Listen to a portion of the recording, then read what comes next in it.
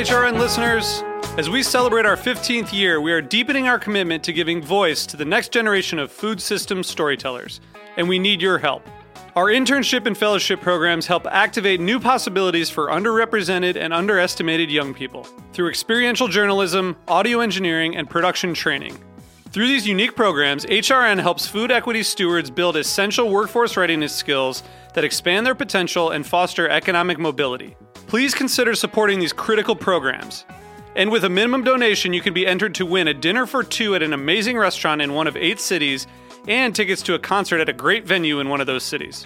We have incredible partners across the country who have donated, as they also share our passion for helping to educate the next generation of food systems storytellers. Check out heritageradionetwork.org/15 to donate and enter to win today. That's heritageradionetwork.org/15 to donate and enter to win today. And make sure you donate before March 31st. Thank you. This episode is brought to you by Bend to Table, a monthly food subscription service for avid home cooks focused on delicious and sustainable pantry items. Learn more at bendtotable.com. That's BENTOTABLE.com. And when you use code HRN for a new subscription, you get $20 off, and we at HRN get $10.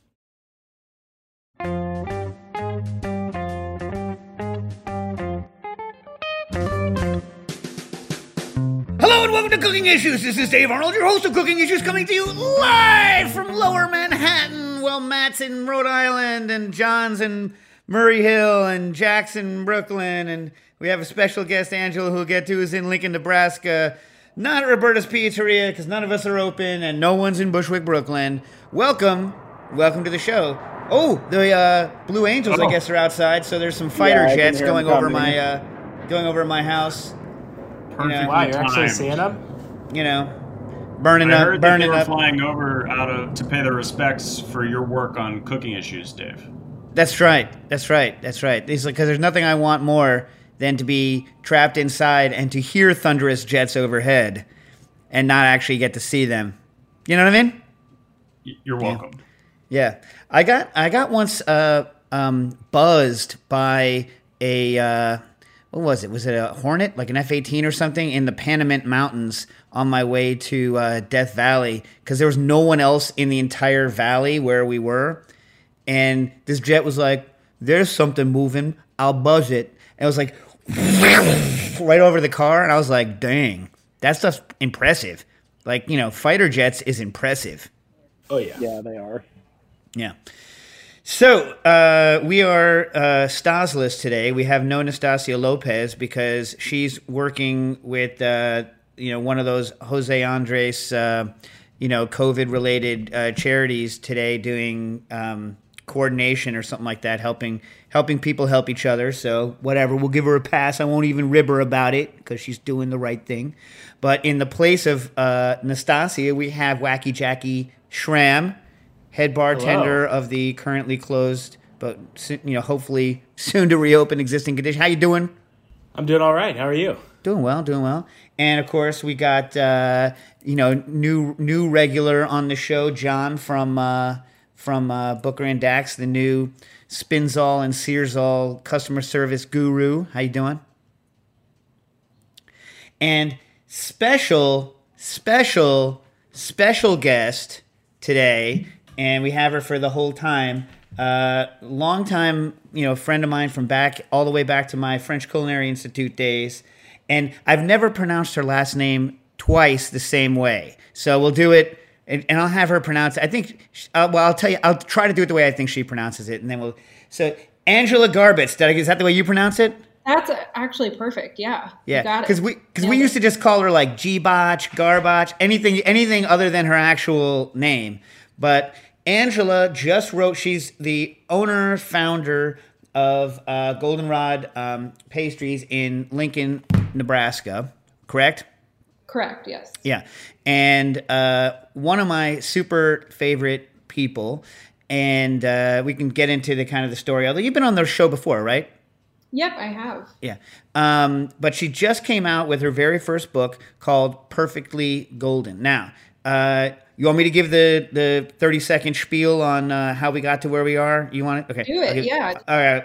All right. So I first, what year did you go to the FCI? 2008. Okay. So I first met you in 2008. You came to do pastry. So I used to have this intern program at the French Culinary Institute, and anyone who was coming in either in the pastry or the culinary programs in the 6-month professional program, they could come and we would work on kind of fun new techniques and technologies. And right away, Angela came, and I guess you had taken a break from college, or had you finished? You took a break, right? I did a culinary science program, and so we had to get X number of culinary school credits. And so that was I really didn't want to go to college, and I wanted to go to pastry school. And this was kind of my in to do both. And I had actually, I don't know if you remember this, but I couldn't choose a pastry school. And then a friend of mine showed me an article featuring you in Popular Science in the fall of 2007.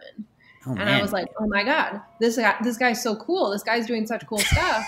And he's at this school. Little did I know. And so I went and did a tour at FCI, and I think I was like, this guy's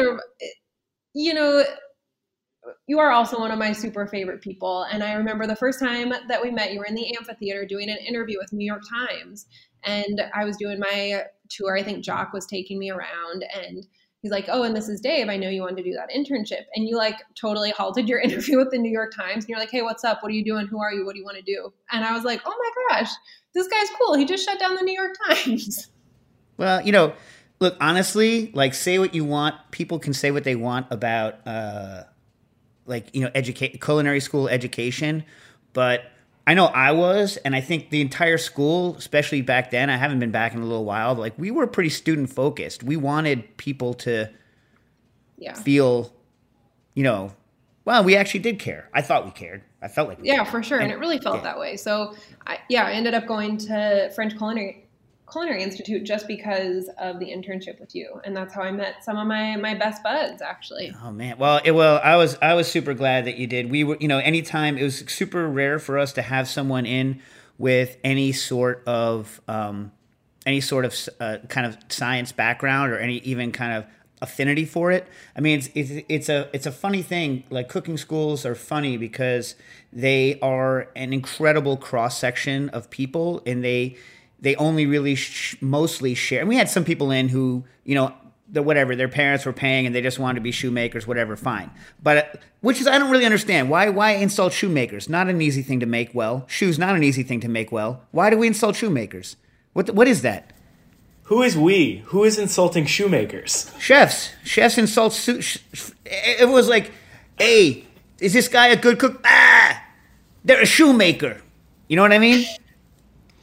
I would rather learn how to make food than make shoes. That sounds really hard. I think the implication is that they're turning food into shoes, like overcooking a steak. No, I don't think they're insulting a shoemaker. No. The insult was that they were merely a craftsperson and not an artiste.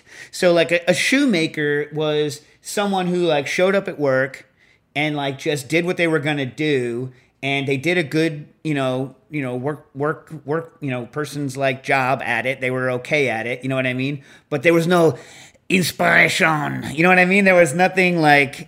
They're the lifeblood of the entire industry, the people who show up and do the work well every day. Yeah. But when you love that person, you're like, they're a monster. They're a crank. They're sick.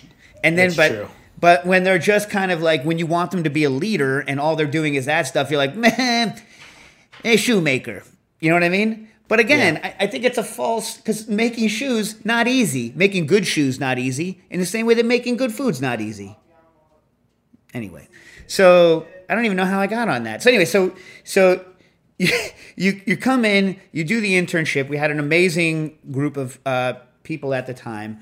And then you go, and by the way, you worked at some amazing kitchens here in New York while you were here. I mean, and worked like a dog. You worked like a dog. You went from either in class to the internship and then off to work.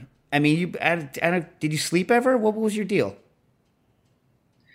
So it's funny that you ask. It was a wild time. I mean, I was there and I knew that like I wouldn't be able to afford to stay after. So I was like, I'll just do everything I can right now. So we were at school really late doing the internship, and I started doing a bread internship for a short time before I started class in the morning. So I was doing either your internship or at Jean-Georges until like, usually Jean-Georges was later till like midnight or 1. And then I'd show up for the bread at like 6 and then do a day of class and do the internship. It was like 5 days a week. And then I worked at Jean-Georges on Saturday. So I would go home. I don't know if you ever knew this. The only thing I had to eat in my apartment, because I was eating everywhere else, was kielbasa from a great Ukrainian butcher in the Lower East Side, and I had beer. And so I would go home every night and open a beer and boil one sausage while I got ready for bed. And I would lay in bed and eat half a sausage while I passed out. That's incredible. I like that. That's which butcher? I can't remember the name. It was like URDZ is what it started with. Is that the one? It was on the west 2nd? side of the street. That's all. On 2nd Avenue?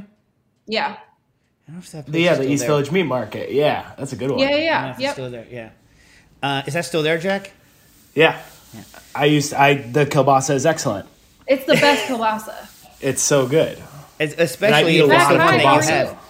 I'm well, thank you. How are you? Good.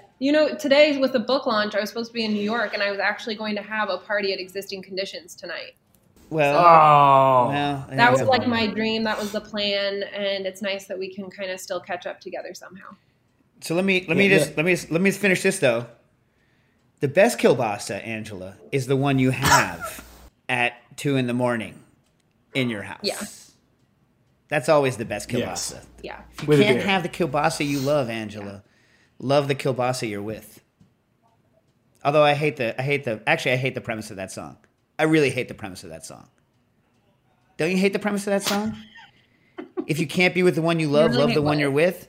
Yeah, I guess I'll just settle. It's the weakest. Yeah. It's fine. Anyway, doesn't make any sense to me.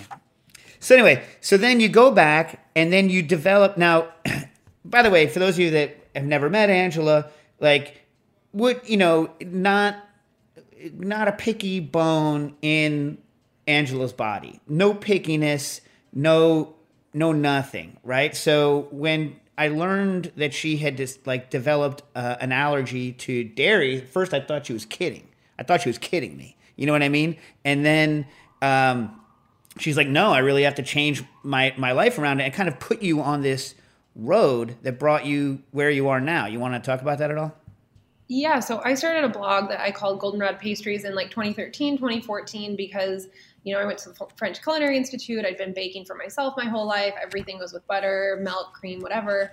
And I love to eat and I love cake. I love having dessert with every meal. It's how I was raised, believe it or not. And so I just realized that I had to start developing recipes that I could eat that didn't make me sick.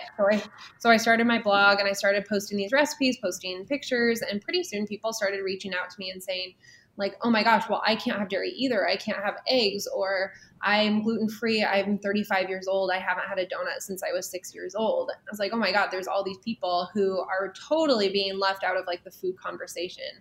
And as a chef, first and foremost, I want to feed people. And so I started developing recipes and they started asking for birthday cakes and donuts and all these things that I had no idea how to make with their dietary restrictions. But I just kind of started going and trying to figure it out, because when you love to feed people, there's nothing worse than not being able to feed them.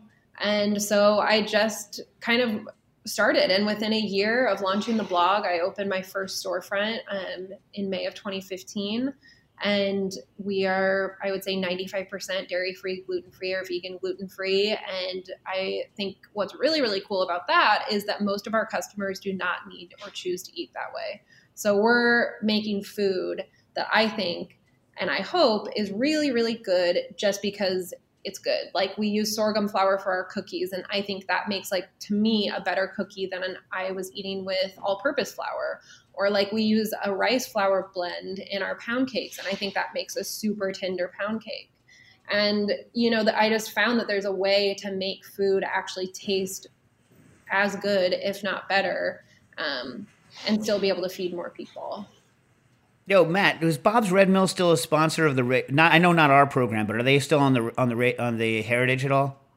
No, not currently. They should pay Angela money because people don't know how to rep stuff like sorghum flour properly. You know why? This is why I love Angela so much because, right, she's got a mission to use it or to not use or to be able to not use a certain subset of ingredients, but she always comes from a point of what's going to make this thing more delicious. It's never like some sort of goofy like BS like pseudo health mumbo jumbo. It's just like, here are the givens of what I can work with. How can I make the best possible, most delicious product? Not, to have someone whose guiding principle is the delicious, but then also kind of take on like this subset of ingredients or take on certain constraints, I think is a really great attitude for today. And someone like Bob's Red Mill, who you bring up in your book, should pay you some money. That's all I'm saying. Yeah, we're working on that. But I think like what's really interesting in like the interviews that I've been having about the book with different people is they're like, oh, so why did you choose like this health focus? And I was like, it's not about health. Like if you look through this book and you eat our food, it has like a lot of fat and a lot of sugar in it. And as like a dairy-free fat, I really like shortening for a lot of different things and a lot of different reasons. It doesn't have off flavors like a lot of vegan butters do. And a lot of people just, when they're making food for dietary restrictions or dietary preferences, they leave out the fat and sugar. And like, that is when it starts getting a bad reputation. Yeah, that sounds terrible. Right? Everyone's always known that shortening makes very good textures on things like biscuits and pie crust. But I guess the gripe, there's two gripes, right? There's the health gripe, which I don't care about. I mean, whatever. You know what I mean? You know me. Yeah. And then there is the neutrality argument, whereas like if you can have the flavor of butter, I would choose the flavor of butter over the, some argue, superior texture of shortening and some of those things. For sure. What do you think? Yeah, I mean, I think that butter has a better flavor than shortening, but if you take butter out of the equation, what you're left with is either shortening or butter alternatives, like vegan butter alternatives. And I personally haven't found any that don't create like a really intense off flavor. Yeah. And like when I started baking dairy-free and vegan, it was just awful. All I could taste was just like plastic. Well, and you specifically say don't use fake butter, don't use spray that has fake butter flavor. Yeah, because it's terrible. That's the reason why not to use it. It's terrible, and sometimes it has dairy products in it. That's another reason. But even the spray, in the nonstick sprays. But yeah, like those vegan butters, for me, I just haven't found one that's like, I mean, both you're looking at also like cost effectiveness and accessibility. And that's another thing with this book that I really think is important, which is like so relevant right now, is like financial accessibility for people. We have to get more people in the kitchen. Like I think that we have so many people in the kitchen right now, and if we give them financially accessible and technique accessible recipes, that's like so great. Why are we trying to create recipes that leave people out of the conversation as far as baking? Like get in the kitchen. Everybody wants to bake. Make recipes, develop recipes that people can make with what they have and with, hopefully an economic situation that, it doesn't require the most money. For saying that. That's incredible. It's an epidemic in the cocktail world right now with people posting these recipes that are like, fat washed this, like all of these techniques that no home bartenders are ever going to use. It's like, just give people simple drinks right now. Well, that's the other thing. But that's what we do for a living, Jack. So then, you have two livings, but yes. Yeah. Or like one now. At the bakery, there's some stuff that we do that like technique-wise or economically, it makes a lot more sense to do in a commercial setting. And while I was writing this book and talking to my editor and just thinking about like, actually, would I feel comfortable as Angela Garbacz giving these recipes to somebody and saying, oh yeah, go ahead and figure that out. But you have to go ahead. Like, yes, you do have to like go out of your way to get some of these gluten-free ingredients.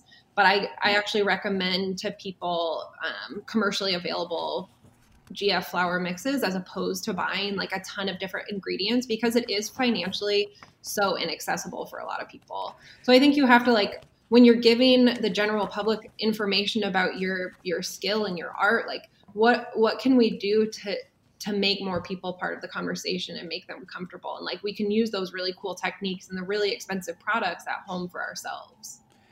Well, also, I noticed on your things, and I was making a note of it to myself, that, you say that you've made all these recipes with commercial mixes. And so just, like your go-tos that you do, you use more of one than the other. One of Bob Red Mill's flours, and New Life, Pamela's, and for a few things, King Arthur. But what I love about your book here is that you say exactly why you use a particular flour for a particular application, and then you give the main ingredients in case somebody wants to do a knockoff or figure out kind of what is in those flours to use them, which I thought was a great thing in the book. But I was curious because you say you actually use them at the shop, and are those things still cost effective when you're doing it professionally, more so than just like trying to womp that stuff yourself, or is it that you like the consistency of the mixes, or what?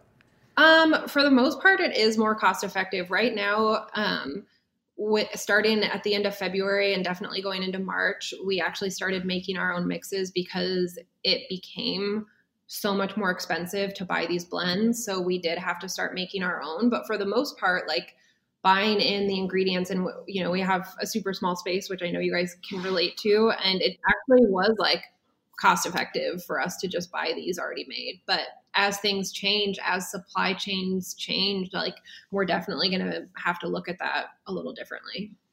I know places like King Arthur do 50-pound sacks, but I didn't know Bob's Red Mill did 50-pound sacks. Yeah, we get 25 pounds from Bob's Red Mill.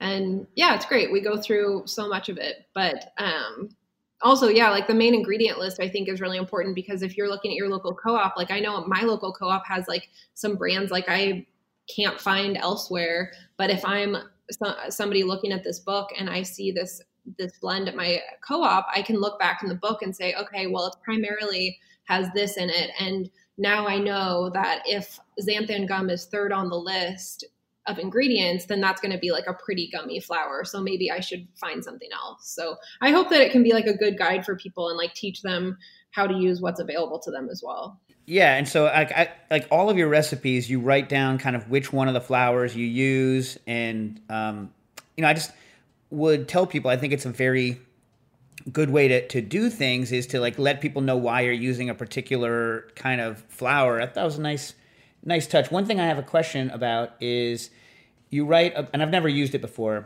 Pamela's gluten-free all-purpose baking flour, and you write in it that it's the hardest one of the ones to use, that it can actually overmix. And then I looked at the ingredient list. Overmix meaning you can overwork, because one of the advantages of gluten-free that you point out is that, there's no gluten to either over or underwork. So, in a way, it kind of frees you up in for some recipes in terms of worrying about it. I don't know, just toughening something like a cake or etc. But you write that this particular flour can be overworked, and I've looked at the ingredients: brown rice flour, tapioca starch, white rice flour, potato starch, sorghum, guar gum, and guar gum. So what is it that overworks in that? Like, I'm wondering what it is about that particular mix. It's the gum. The guar? It's the gums, and I don't know if it's how the gums take up the liquid, and if they, like, I assume they just keep absorbing more liquid, but it just becomes a completely gummy mass. So we use Pamela's mostly for like cake batters. It makes really nice like layer cakes. But if you're trying to work out the clumps in your batter, for example, if you don't like add your dry and wet like just right with Pamela's, that guar gum is going to just like really kind of seize up. Guar is an awesome word, by the way. Guar. This episode brought to you by Bend to Table, a monthly food subscription service for avid home cooks focused on delicious and sustainable pantry items. I recently received the Essentials box, and one of my favorite items in that box was the Jimmy Red Grits from Geechee Boy Mill. And these Jimmy Red Grits are, first of all, it would be hard to overstate how delicious these grits are, especially, I mean, a lot of you out there might never have even made grits in your life, if you come from somewhere that's not a grit place. And if you have, you're probably used to just kind of buying grits in those kind of brown paper sleeves in the supermarket. And this is really not a comparable product. Just the kind of punch corn flavor you're going to get out of these grits is kind of out of this world. And I did these in a rice cooker. I did them with milk, and then after they had cooked out, I folded in a little bit of grated cheese, some shrimp that I had cooked with bacon. So I crisped up the bacon, took it aside, cooked the shrimp up in the bacon grease, then took that, folded it in with some cheese and a little bit of garlic, and good to go. That was my kind of lighter version of shrimp and grits made with Jimmy Red Grits. Delicious. Go to bentatable.com to start your own monthly subscription. Use the discount code HRN to get $20 off a new subscription, and Ben to Table will donate $10 to support Cooking Issues and all of HRN's programming. So one thing that we'll go back a little bit, because we got into the weeds on flour and we didn't even get to talk about the kind of the basics of the book or the stuff beforehand. But in the very introduction, I think you have the kind of pull-out quote at the very beginning that kind of shows your attitude, which is the same attitude actually that we have at Existing Conditions, I hope, is that I want, and this is your quote, I want you to have a seat at our table. In other words, you want everyone to be able to come in to Goldenrod and enjoy what you're doing, kind of no matter what. Inclusive baking, which is, I guess, did you come up with that term? I didn't hear it before me, but maybe some. Yeah, I think I did. So, and I love that, because that's kind of the same mentality that, we have, at least this go around, now at XCon in terms of non-alcoholic drinks, is just why would you not want someone to feel welcome, right? For sure. It's like, there's always going to be some allergy or some restriction or preference that like you can't meet, which is so frustrating. But for the most part, it's like, you don't want to turn people away. And like the joy that somebody feels and that you can see when they're like, oh man, you have something non-alcoholic, and like, who cares what their reasons are for not drinking alcohol? And it's like the same thing with dietary stuff. I always hear people say, oh, well, they're probably just faking it or making it up. And it's like, I don't really care. Like, that's a person's choice. Like, if they choose not to drink alcohol, if they choose not to eat gluten or dairy or whatever, that's like totally cool. And that's none of my business. And my only goal is to make food, pastries more inclusive for people. And I don't care what your reasons are of why you don't eat these things. And that's your choice. And I don't want food to feel so exclusive. I want it to be more welcoming. Yeah, I think that is, everyone should feel that way. That's wonderful. Yeah. So, and then another thing it's, I think it's kind of cool is that you write predominantly, but is it all, like you have a woman-powered baking, right? And like most of the staff, or I don't know, maybe at this point, all of your staff, I know at one point, I think all of your staff was women. You want to talk about that kind of, that kind of business? My wife is the same way with her architecture business. She runs an all women's architecture business, and she loves it. Yeah, so we were all women until about a year ago, and now we have a couple of guys working for us, which is super awesome. I actually doubled my staff at the beginning of March, right before I opened my second location this year. Great month to open a second location. And like the woman power thing, like I just woke up one day and realized that, I was in a kitchen setting. I was in a life setting where I was surrounded by all women. And not only did I feel comfortable, but I felt empowered, and I felt like these women were there to support me, and not, as women, talking to a group of guys here, but like as women, I think that, for a long time, the idea was there was only room at the table for one woman in each field to be doing well. And I think that conversation is changing, and it's a really damaging and hurtful sort of commentary. But I think that, for me, feeling empowered by this group of women I was working with really allowed me to like be more creative and be more ambitious with what I was doing with my business. And so I try to talk about that in the book, because I hope that, some people who read this, some young women who feel, a little bit lost or, hurt by other people in their lives, or for whatever reason are looking for a little bit of inspiration and hope, they can sit down with Perfectly Golden, and it can be something that really inspires them to not only invest in other women, but also feel like they deserve that as well. But yeah, that's something that's pretty important to me. Yeah.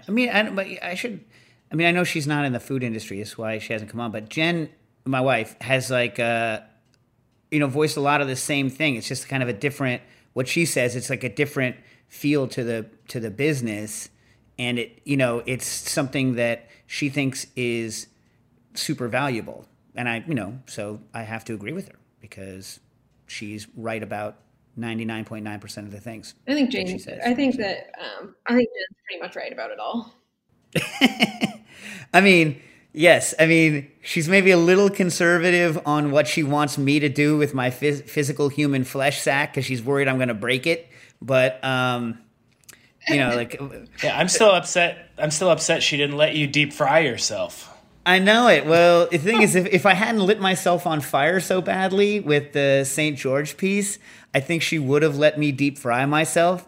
But the fact that I so badly misjudged what it was going to be like to catch on fire, I think kind of, poisoned the well a little bit on trusting my quote-unquote engineering skills when it came to the safety of my human form.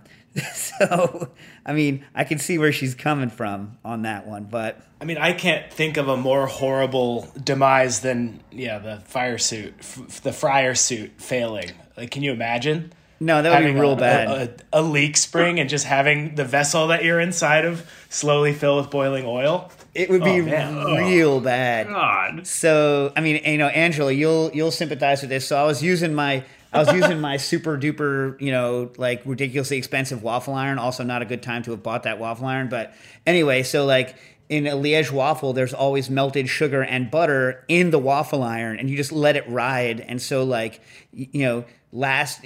waffle N-1 contributes its melted sugar to waffle N and waffle N+1, along with extra butter that's leaking out of the double butter brioche dough as you're making it. Anyways, so I was trying to get something out, and I missed and dipped my pinky into the molten sugar well of the thing. Oh man, nothing's more fun than a molten sugar burn. Am I right?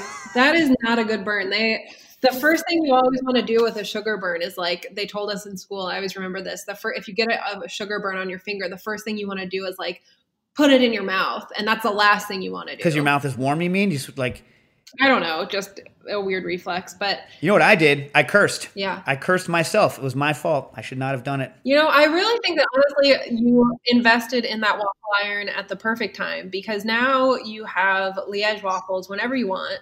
I think I ruined 3 just Cuisinart Belgian waffle makers making Liège waffles over the years because I just never wanted to fork over the cash for a real one. That sugar is no joke. Yeah. But you know what though? I would love for you to figure out the Goldenrod version of the Liège waffle and get you one of them Liège waffle irons. Because first of all, the things that they sell in the U.S. as Belgian waffle make, it's an insult to the entire country of Belgium. Now Matt kicked John off the radio program today. So, he can't sit here and defend his Belgian self. But in the way that Canadian bacon that they serve here is an insult to Canadians and their what they call bacon, Belgian waffle as we make it is a freaking insult, man. Well, when you come back to New York, you can I'll get the extra butter out of my iron and we'll run through some stuff. Sounds great. Now, one bone to pick before I go further. You use cup measurements at the shop? Oh, yeah. That is a bone that a lot of people picked with me in the process of writing this book. Yeah, I don't know. So sue me. Good answer. I don't want to sue you, but Boom. I'm just saying. I know you have at least one of the medium-sized Hobarts, and you're showing up there with a cup measure and leveling off and whipping your flour bucket up so that you can get the loft exactly the same way each time and doing the roop doop a scoop drop and level. Well, in the real life, or do you have like a cup measure the size of my head? Well, we have for sure converted some to just like, we use like some 25 quart containers. And so I know how many cups are in there, or not 25 quart, 25 cup containers. But we're not doing a lot of leveling off. We're just really it's the Wild West. Well, you know what they say about Nebraska? It's the Wild West. Possibilities. Yeah, the possibilities are endless. Endless. I wish you guys had kept that motto. The motto is so much better than your new motto. Here's a good Nebraska story, Dave connection. He actually went to school with the mayor of Lincoln, Nebraska. That's true. Mayor Lyrian. Yeah. How's she doing over there? She's killing it. We have a really conservative state government who is really just going ahead and opening the state back up starting next week when our cases are just really it's out of control. And so obviously not a good time to open up the state, but Lyrian's holding strong and really trying to keep her control over our city at least, and keep it as safe as possible. Well, she's good people. Say howdy for me when you see her. I will. One quick question. On the same page where you say that you use cup measurements, I'm still picking that bone. You also say something about on your yeast doughs that they should be impossibly fluffy before they go in the oven. And my question is on proofing in general. When you're doing gluten-free, do you proof differently from when you're doing a recipe with gluten or not, in terms of how much loft you get before you put it in to the oven? Yeah, so it's funny you pick out that term specifically, because that was actually coined by Mindy Lavoff herself, one of the people who worked for Dave and was in the internship program when I was there. She coined the impossibly fluffy term.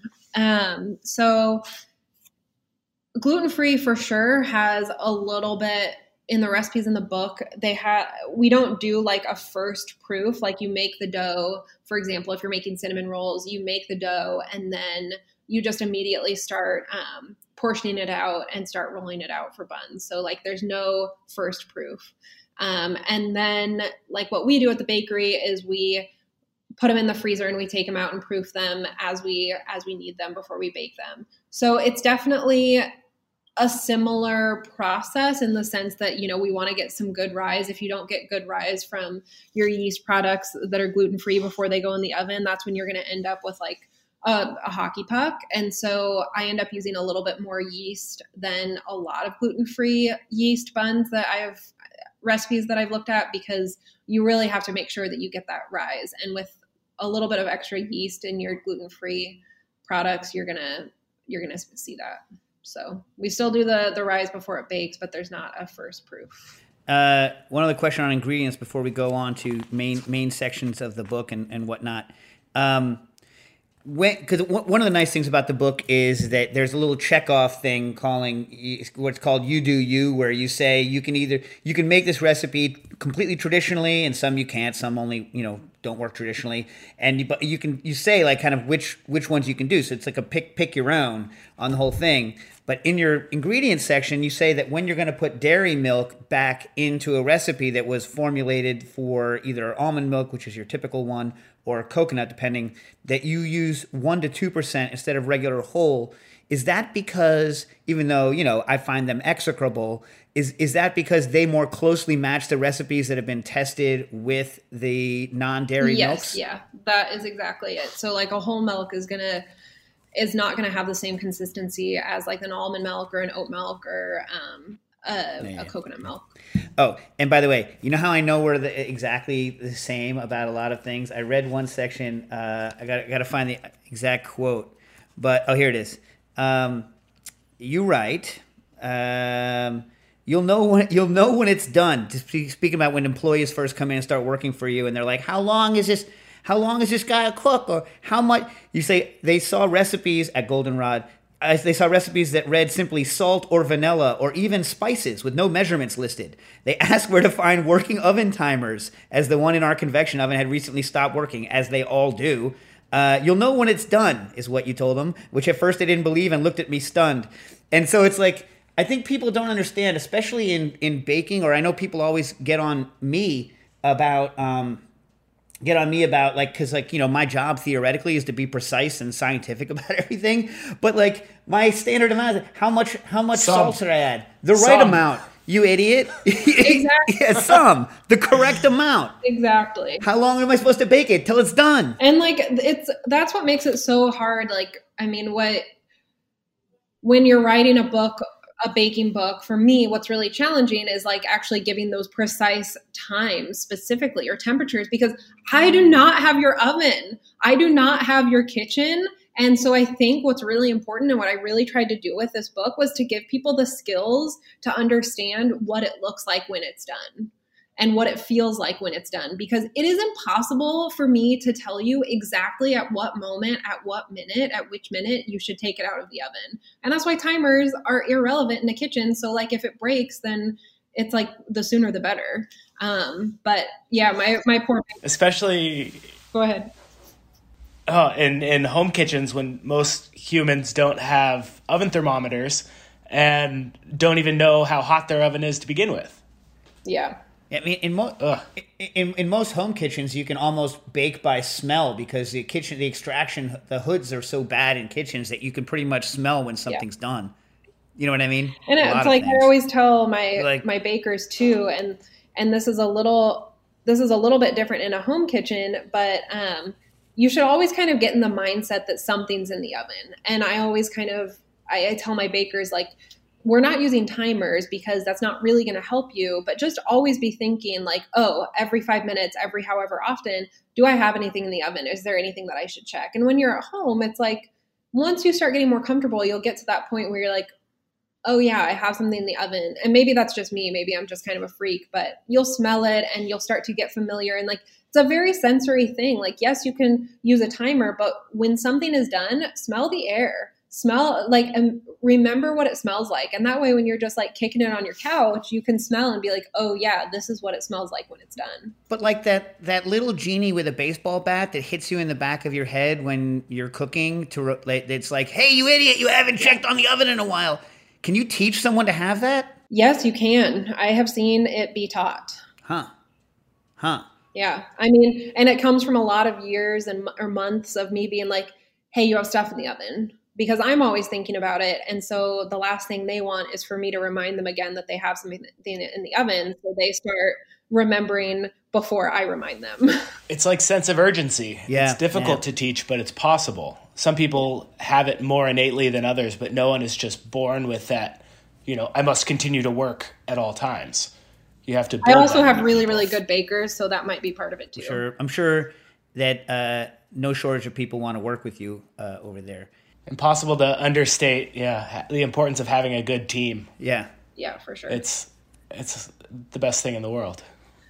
I'm sure you're a very good leader, and so you can get a good team, which is half of it, We try to, for sure. So then you write in the, I keep on saying I'm going to get into the meat of the book, and then I never do because I'm still on the ingredient section. You use a tip that obviously I agree with, which is salt all the time, always salt. But before you say anything, I have a specific question for you. And since you are the queen of making sure everyone has a place at the table, hopefully you can answer this question that came in on Twitter this morning for you from Darren Vengroff. Any tips for baking for people on very low sodium diets? Potassium-based leaveners are available and are sort of okay if you adjust formulas based on the molecular weight of the salts, but it's hard to replace in yeast breads, and yeast breads also perform differently without salt, though using long low temp proofing seems to help somewhat, but the flavor of the wheat doesn't come through in the same way. That is such a tough one. I really feel for people who, there's low sodium, and then there's what that guy just wrote in. And that, like I said a little bit ago, there's always going to be something that we just can't, we just can't figure out. And that's one thing that, I don't have a good answer for. But is it one of those things where it's always in the back of your mind and someday you'll solve it? I mean, I have problems like that. One in particular is not. We haven't had too many people come in with that, but now it's going to be always in the back of my mind for sure. Yeah. Well, when you solve it, you're going to let us know. I'll let Darren know when I figure it out. Hey, how come banana bread takes so long to bake? It's just real wet, I guess. But it's like impossibly long, right? it looks like it's done and it's not, and it's not even half done. And I mean, it yet. just gets so dark too. And I think that like a lot of people are like, well, it's done. I guess I'll just take it out because it looks done. And it's really just mostly not ever done if it looks done. I know. It tastes so good and it's so theoretically easy, but it just gives me agita all the time, how long it takes to cook. Huh. I mean, that little freaking loaf pan, 50 minutes, 50-something minutes? It's like a joke, right? Yeah, yeah. And after like 25 minutes, you're like, hey, it's already risen all the way. It's done.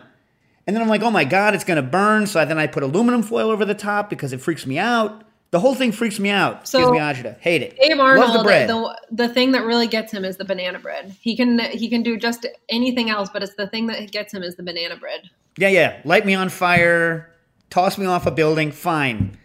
The banana bread, how long it takes to bake, kill me. Yeah.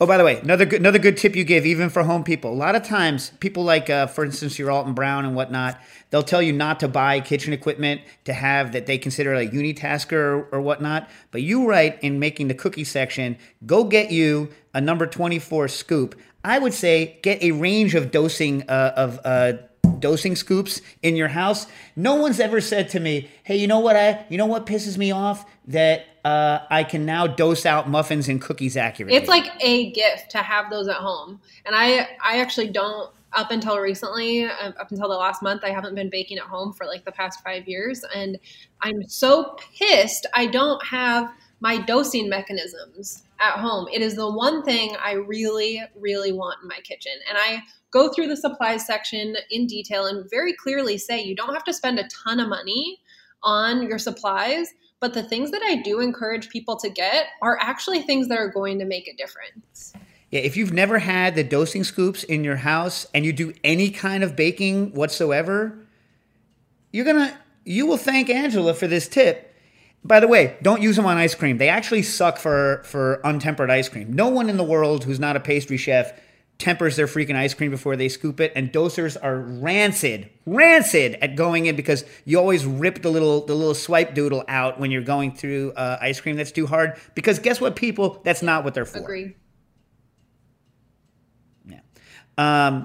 So I will also I want to, because I don't want to forget this before we make it. Angela has the greatest quote of all times in the book, and the quote is this: "There are many different kinds of muffin people." Yeah. I want you to all think about that statement and ask yourself, what kind of muffin person are you? Because there are so many different kinds of muffin. If I can just quickly tell you about a kind of muffin person I met once at my store. She came up to me at the counter, and there's, the couple feet divider of the counter between us. And she said, "So what kind of muffins do you have today?" And I was like, well, I think they were like blueberry and raspberry or something with crumble on top. And I told her, and she's like, "So that's just like what you have today?" And I was like, "Yeah, that's what we have today." And she's like, "So what do? You just like wake up in the morning and just decide this is the kind of muffin you're going to make today?" And I was like, "Yeah, it is, I guess." And she reached across the 2 or 3 foot counter and put a thumbs down inches away from my face. Wow. What? Oh. That's my muffin story. Did you ever find out what kind of muffin she was expecting? She sounds like a poppy seed person. It's super hard to say. She for sure left. And yeah, it's hard to know what kind of muffin people you're going to run into. We have had tons of different kinds of muffin people in my store. Yeah. Everyone has in their mind what they want their muffin to be. Or like, do they want the crumble on top? Do they want like the crunchy sugar on top? Do they want like chunks in there? Do they want it to be smooth? Like my bakers really don't like chunks in their muffins. I am a big chunk in my muffin person. Like I want to find different things throughout my muffin. And so that is like our muffin standard at the store. And they're always bummed when I'm like, "Oh, wow, you went ahead and just like made those berries into like preserves for the muffins, huh?" And it's like, fine, they can do that. There's different kinds of muffin people, but I just think it's so fun to find those little craters throughout your muffin. And there's also people who like different form factors. There's the like in paper, like almost like Italian looking muffin people. Then there's the giant exploded mushroom cloud top. I'm one of those people. You know what I mean? Yeah. I even have, I think I mentioned this on the air once, I have a Chicago metallic cheap muffin tin pan that has little indents for the giant exploded mushrooms so that they don't spread past where they're supposed to on the thing. And if you dose your muffin batter just right, you can't tell that I've cheated because there's only a little bit of an up curve on the side of where the exploded mushroom head is. It's a pretty key invention. But I don't have my little doser at home, and I did a video shoot yesterday at home for a recipe for the muffin recipe from the book, and I used 2 spoons to scoop it in, and my muffins just were like insane, exploding in every direction. In a good way or a bad way? I didn't like it. Jack, are you ready to have your mind blown by this tip that Angela gives in the book? Yeah, blow it. You get a cake. Someone gets you a cake, you make a cake. All right? This has happened. Okay. This is what has happened. Okay. What do? You slice it now and freeze frozen slices. Oh my God! It's such a good idea. Wow. Genius. That's the smartest. You were so correct about my mind being blown. Wow. That can't be new information to you. That's It right. is. That's brand new information. Incredible. Oh, come on. No, because you don't think about I it. just ordered a copy of the book, and a friend this is the tip that I'm going to use to sell your book to the masses, because wow, that's brilliant. I mean, it's like, what do you want to do? You have a leftover cake, and Especially in the time of COVID. Yeah. especially in a time of any time in your whole freaking life. If you want a slice of cake and you froze the rest of a birthday cake, and you're like, oh man, I really want a slice right now. Here are my options: shave off a tiny piece and eat it frozen, or wait for hours. You don't want to do either of those. You want to eat a slice of cake right now. Oh my gosh. man. And it's a admission hurdle right there. that keeps me from making cakes in the home, because I'm like, oh, well, geez, if I bake this whole cake, I'm living alone right now. I'm going to have to eat the whole dang thing. It's brilliant. You're killing me. I feel like an idiot. I feel so foolish for not having come up with this. You're killing me. Wow. Yeah. No, you're keeping me alive. So Hey, can I give you guys another? Can I give you guys another mind blow that's not from this book, but that I recently learned, and I can only mention it because it's from a future classics in the field that I didn't want to mention when Matt from Kitchen Arts and Letters was on last week. But I ordered a copy of the book, so I no longer have to worry about the 3 copies that are online now getting sold because I've already purchased my copy. You ready for a tip? Yeah. tip away. Guy's name was Monroe Boston Strauss, the pie king of Los Angeles. Wrote a book called Pie Marches On that never got hugely popular because every recipe in the book is written for 10 pies or more, because he was writing for commercial establishments and not for people cooking at home. He was rediscovered by Shirley Corriher, who's also going to have a Classics in the Field, hopefully at some point soon. Anyways, maybe when Harold McGee comes on next, we'll do Shirley Corriher, which would be fun. But or maybe have her on because she's still around. I just don't know her that well. But get this tip. So all my life, I've been blind baking crusts, and I've been doing the weights, I've been doing the double panning, all this other stuff. The guy's like, no. What you do is you turn the pie pan upside down and bake it on the outside of the freaking pie pan. Oh. Boom! That's crazy. Right? That is wild. Right? And he's like, listen, I'm a professional. Yeah, he's like, I have so many different kinds of pie pans, so I have a slightly smaller one. I turn it upside down, I bake it, and then if I need it to have the structure of a pie pan later, I can always invert it into a bigger pie pan. Dun, dun, dun, dun, dun, dun. No shrink, no puff, no shrink, no puff. Because how many times in your life have you blind baked something and the freaking crust slides down into your pan? A lot. Or puffs up crazy? I mean, or I just choose not to blind bake and. You want another tip from my man, Monroe Boston Strauss? Yeah. Okay, Keep him coming. He's clearly, yeah. So first of all, Angela, you need to look up this dude's book because it's on the internet. You can read the whole book on the internet, but like the way this guy goes into depth on particular fruit fillings, crazy. But check this. So his graham cracker crust was originally developed as a moisture management problem. And I'm concerned about that for the Miracle of Moisture Management book, which I may or may not be writing. However, here's how he does it. He has 2 different main kinds of graham cracker crusts. and it depends on whether you want to do one side or both. And he has very particular things. And you're like, what do you mean one side or both? Because what he does is he makes graham crackers, makes a traditional pie crust, and then uses graham cracker as the flour on the board and rolls graham cracker into a traditional pie crust. What? Wouldn't that be delicious for so many different things? Yes! Yes! Yes! Who is this guy? I mean, he's long since dead. But, I mean... Oh, come on. I mean, how do I not know about this? I am 49. I'm 49. How do I not know this stuff? Oh, my God. What year did this book come out? It was originally written in the 30s. It was reprinted in the 30s, or late 30s, early 40s. And it was reprinted once, I believe, in the 50s and maybe once again in the 60s. But they just never did a big run of it because it was only for commercial people. Literally every recipe is like, makes 10 pies. You know what I mean? Yeah. Man, that is awesome. Amazing book. You should all look it up. That's such a tip. Dave, we gotta bounce. Well, no, I got. Well, first of all, I have questions. Obviously, I didn't get to. Let me ask one more reader question. Eileen writes in, because this Angela will be good for this.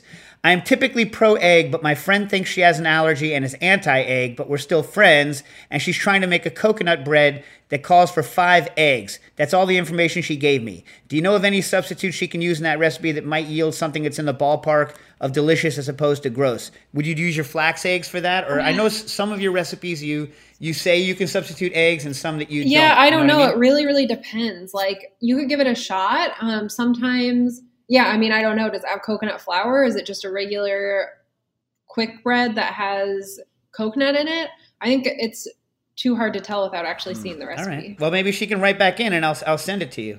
What if you did like a couple flax eggs and then like a little more, I assume there's some kind of milk as a liquid in there, and then like, because if you did 5 flax eggs, it's just going to be like a really gummy mess. So maybe do 2 instead of all 5 and then bulk it up with a little more milk. Matt, could I have a couple minutes to ask some specific questions about the book? Because I don't get to talk to Angela that often. A little bit. Come on, man. I want to ask her about some of these recipes, man. Come on, man. 5 minutes. Yeah. All right. Peach coffee cake, your grandma's recipe that you redid and like you said it was one of the last things that she ever had. Is this one of the recipes we need to make out of your book? You have to make the peach coffee cake. I mean, and I think that you will agree with me on this, Dave.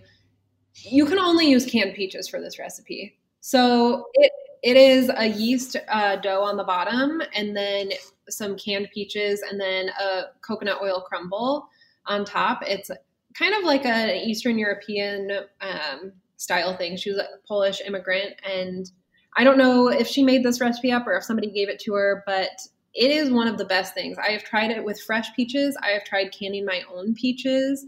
It really, really benefits from like an actual canned peach, because what kind of like leaks out of those peaches makes like almost like a custardy sort of vibe with the dough. It's super good.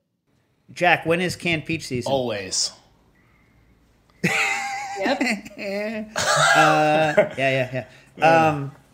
But this it points out one of the things I love about the book is that, and hopefully we're not going to have time, I guess, to talk about it, but like it's a super interesting combination of what you would call kind of high concept. I mean, remember, like, Angela was working at like 3 Michelin star restaurants, and like high concept and also really homey, like her past, like the future, like, so you'll have a recipe that was her grandma's, and then at the same time you'll have a recipe for cardamom, pistachio, strawberry, rose, cake. So it's like super interesting kind of combination of things, which I always enjoy to see how someone thinks on different levels and with different kind of flavor regimes. All right, so they're gonna get cut off quick. Turtle cookies. So these are basically brownaloids that are cooked in a waffle iron for only like 60 seconds. Are they still kind of raw in the middle?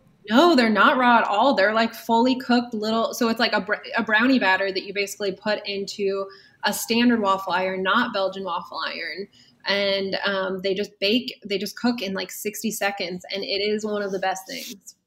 And then you put peanut butter frosting on top. One of my favorite things that my mom made growing up. All right. Get this, people, because this is not something I would have thought was delicious, but you go out of your way to say it is, so I'm going to ask you about it. Buckwheat chocolate chunk cookies. Oh, yeah.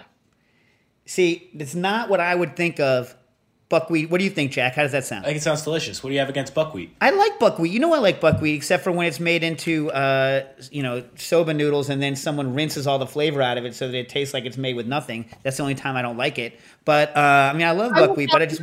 You're not the only one who thinks that. So my husband was like not totally on board with them. My staff was not totally on board with them. It was one of the demos I did for Charleston Wine and Food last year. And I was like, this is going to be perfect. This is like such a cool thing. The grain is so delicious. And I started making it for my staff and made it for my husband. They're like, holy, this is like very, very good. And I think I specifically say in the recipe that if you chop up chocolate, like a chocolate bar, or even chop up your chocolate chips, you're going to kind of get that chocolate dust throughout the cookie as well. And I'm not like a chocolate chip person in my cookies, but this, when the dust kind of goes throughout that really like nutty buckwheat, super soft cookie, it's super, super.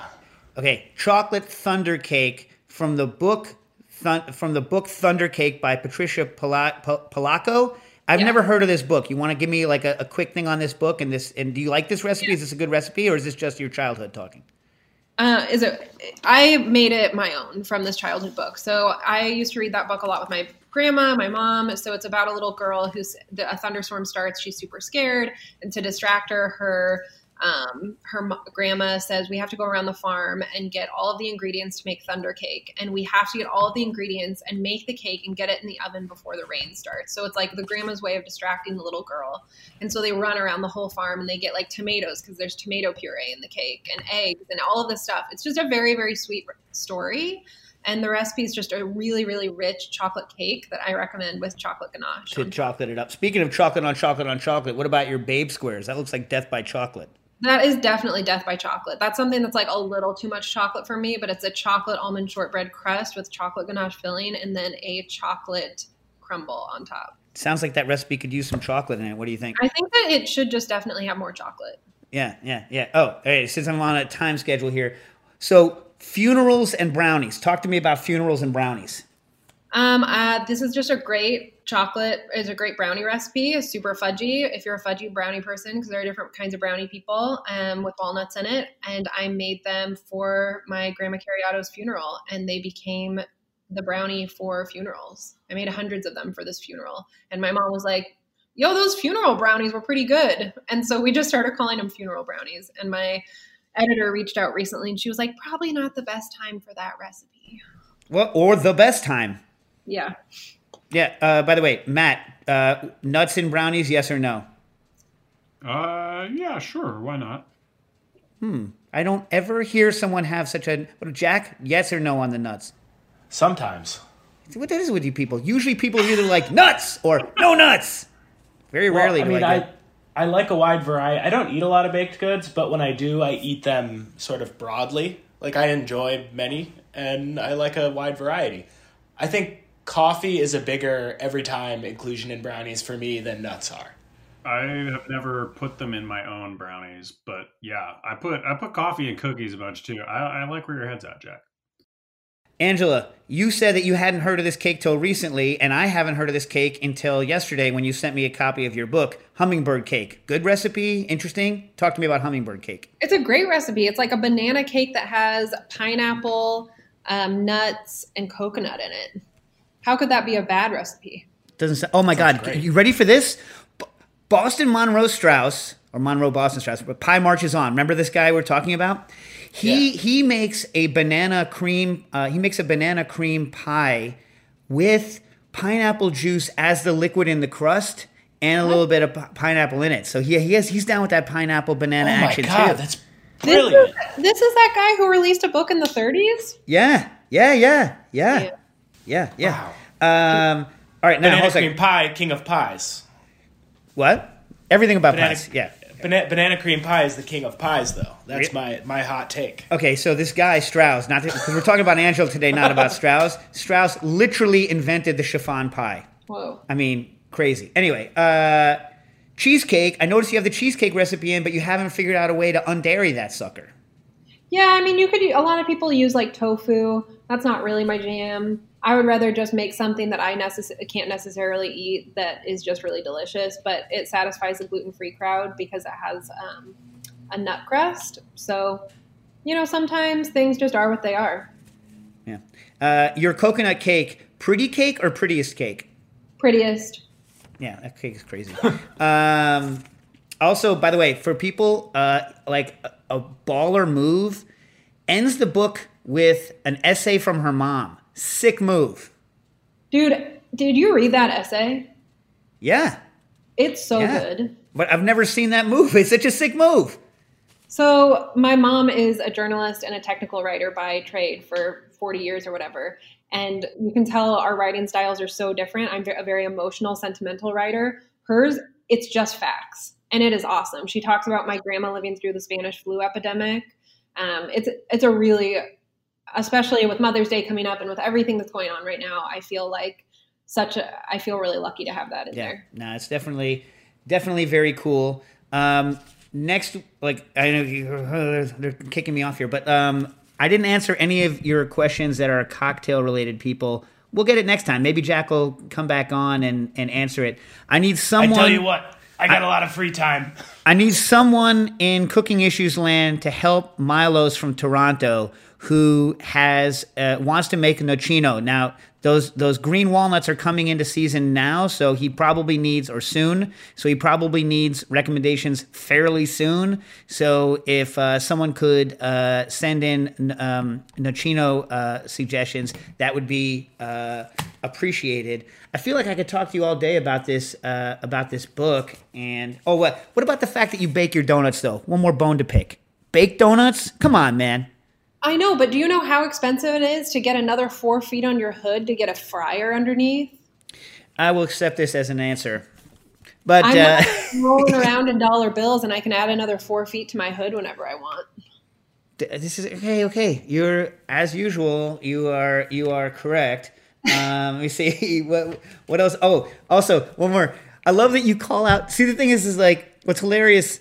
She calls out biscotti, and for those of you that are my age, right? Biscotti was the '90s pastry like par excellence. Like you could not like walk out of the way that you walk out of your apartment now and you trip on somebody's spent mask and like glove and all sorts of medical waste all over the streets. That's the way it used to be at stores and biscotti. Everyone, it was everywhere. Mostly really bad ones. And honestly, that was the one thing that my wife used to like to bake in the 90s was the old Cooks Illustrated, I believe it was, biscotti recipe, which was actually quite good. But I love like the little stories, how you point out like kind of how dated the biscotti is, and you're like, let's bring biscotti back. I like that. There's nothing wrong with biscotti. There is nothing wrong with it. Although, are you a dip or a not dip? I'm actually a not dip. It kind of depends for me. Sometimes I just don't like...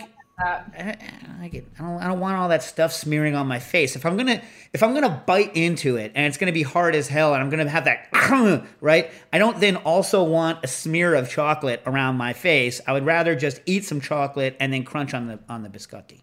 Yeah, it kind of depends what kind of biscotti you're eating too. And if you're gonna dip the biscotti into something else. Yeah, you definitely don't want the chocolate if you're gonna do the coffee dip. Not that I ever do. Yeah. Exactly. I'm not a coffee dip because I like the whole teeth crushed thing. Okay, listen, on your buns, I know you're known for your buns.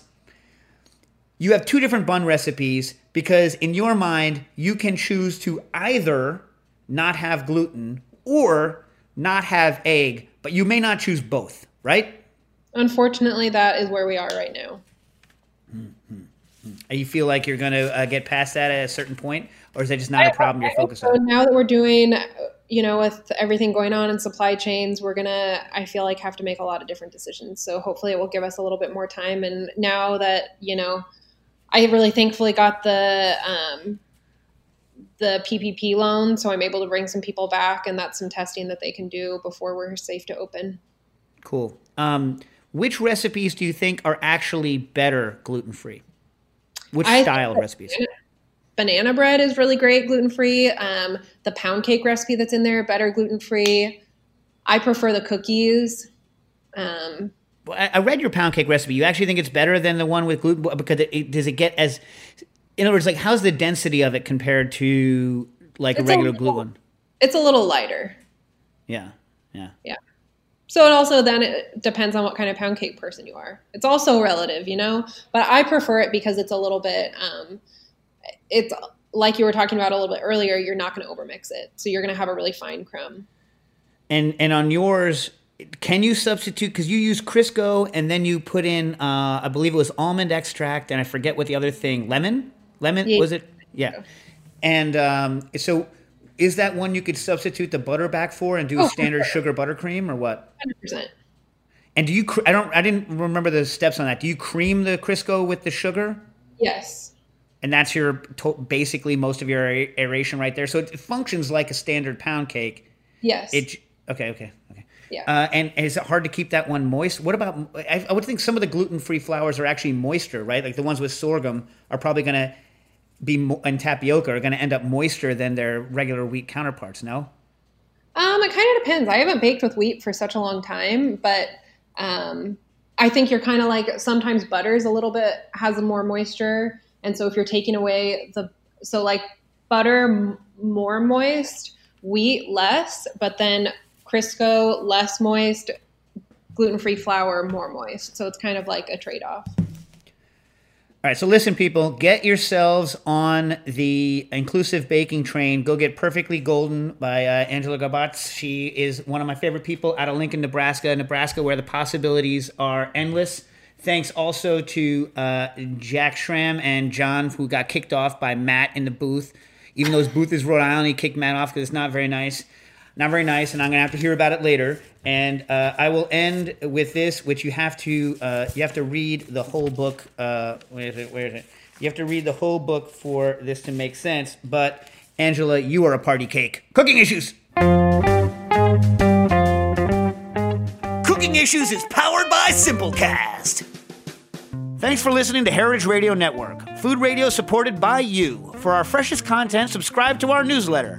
Enter your email at the bottom of our website, heritageradionetwork.org. Connect with us on Instagram and Twitter at heritage_radio. You can also find us at facebook.com/Heritage Radio Network. Heritage Radio Network is a nonprofit organization driving conversations to make the world a better, fairer, more delicious place. And we couldn't do it without support from listeners like you.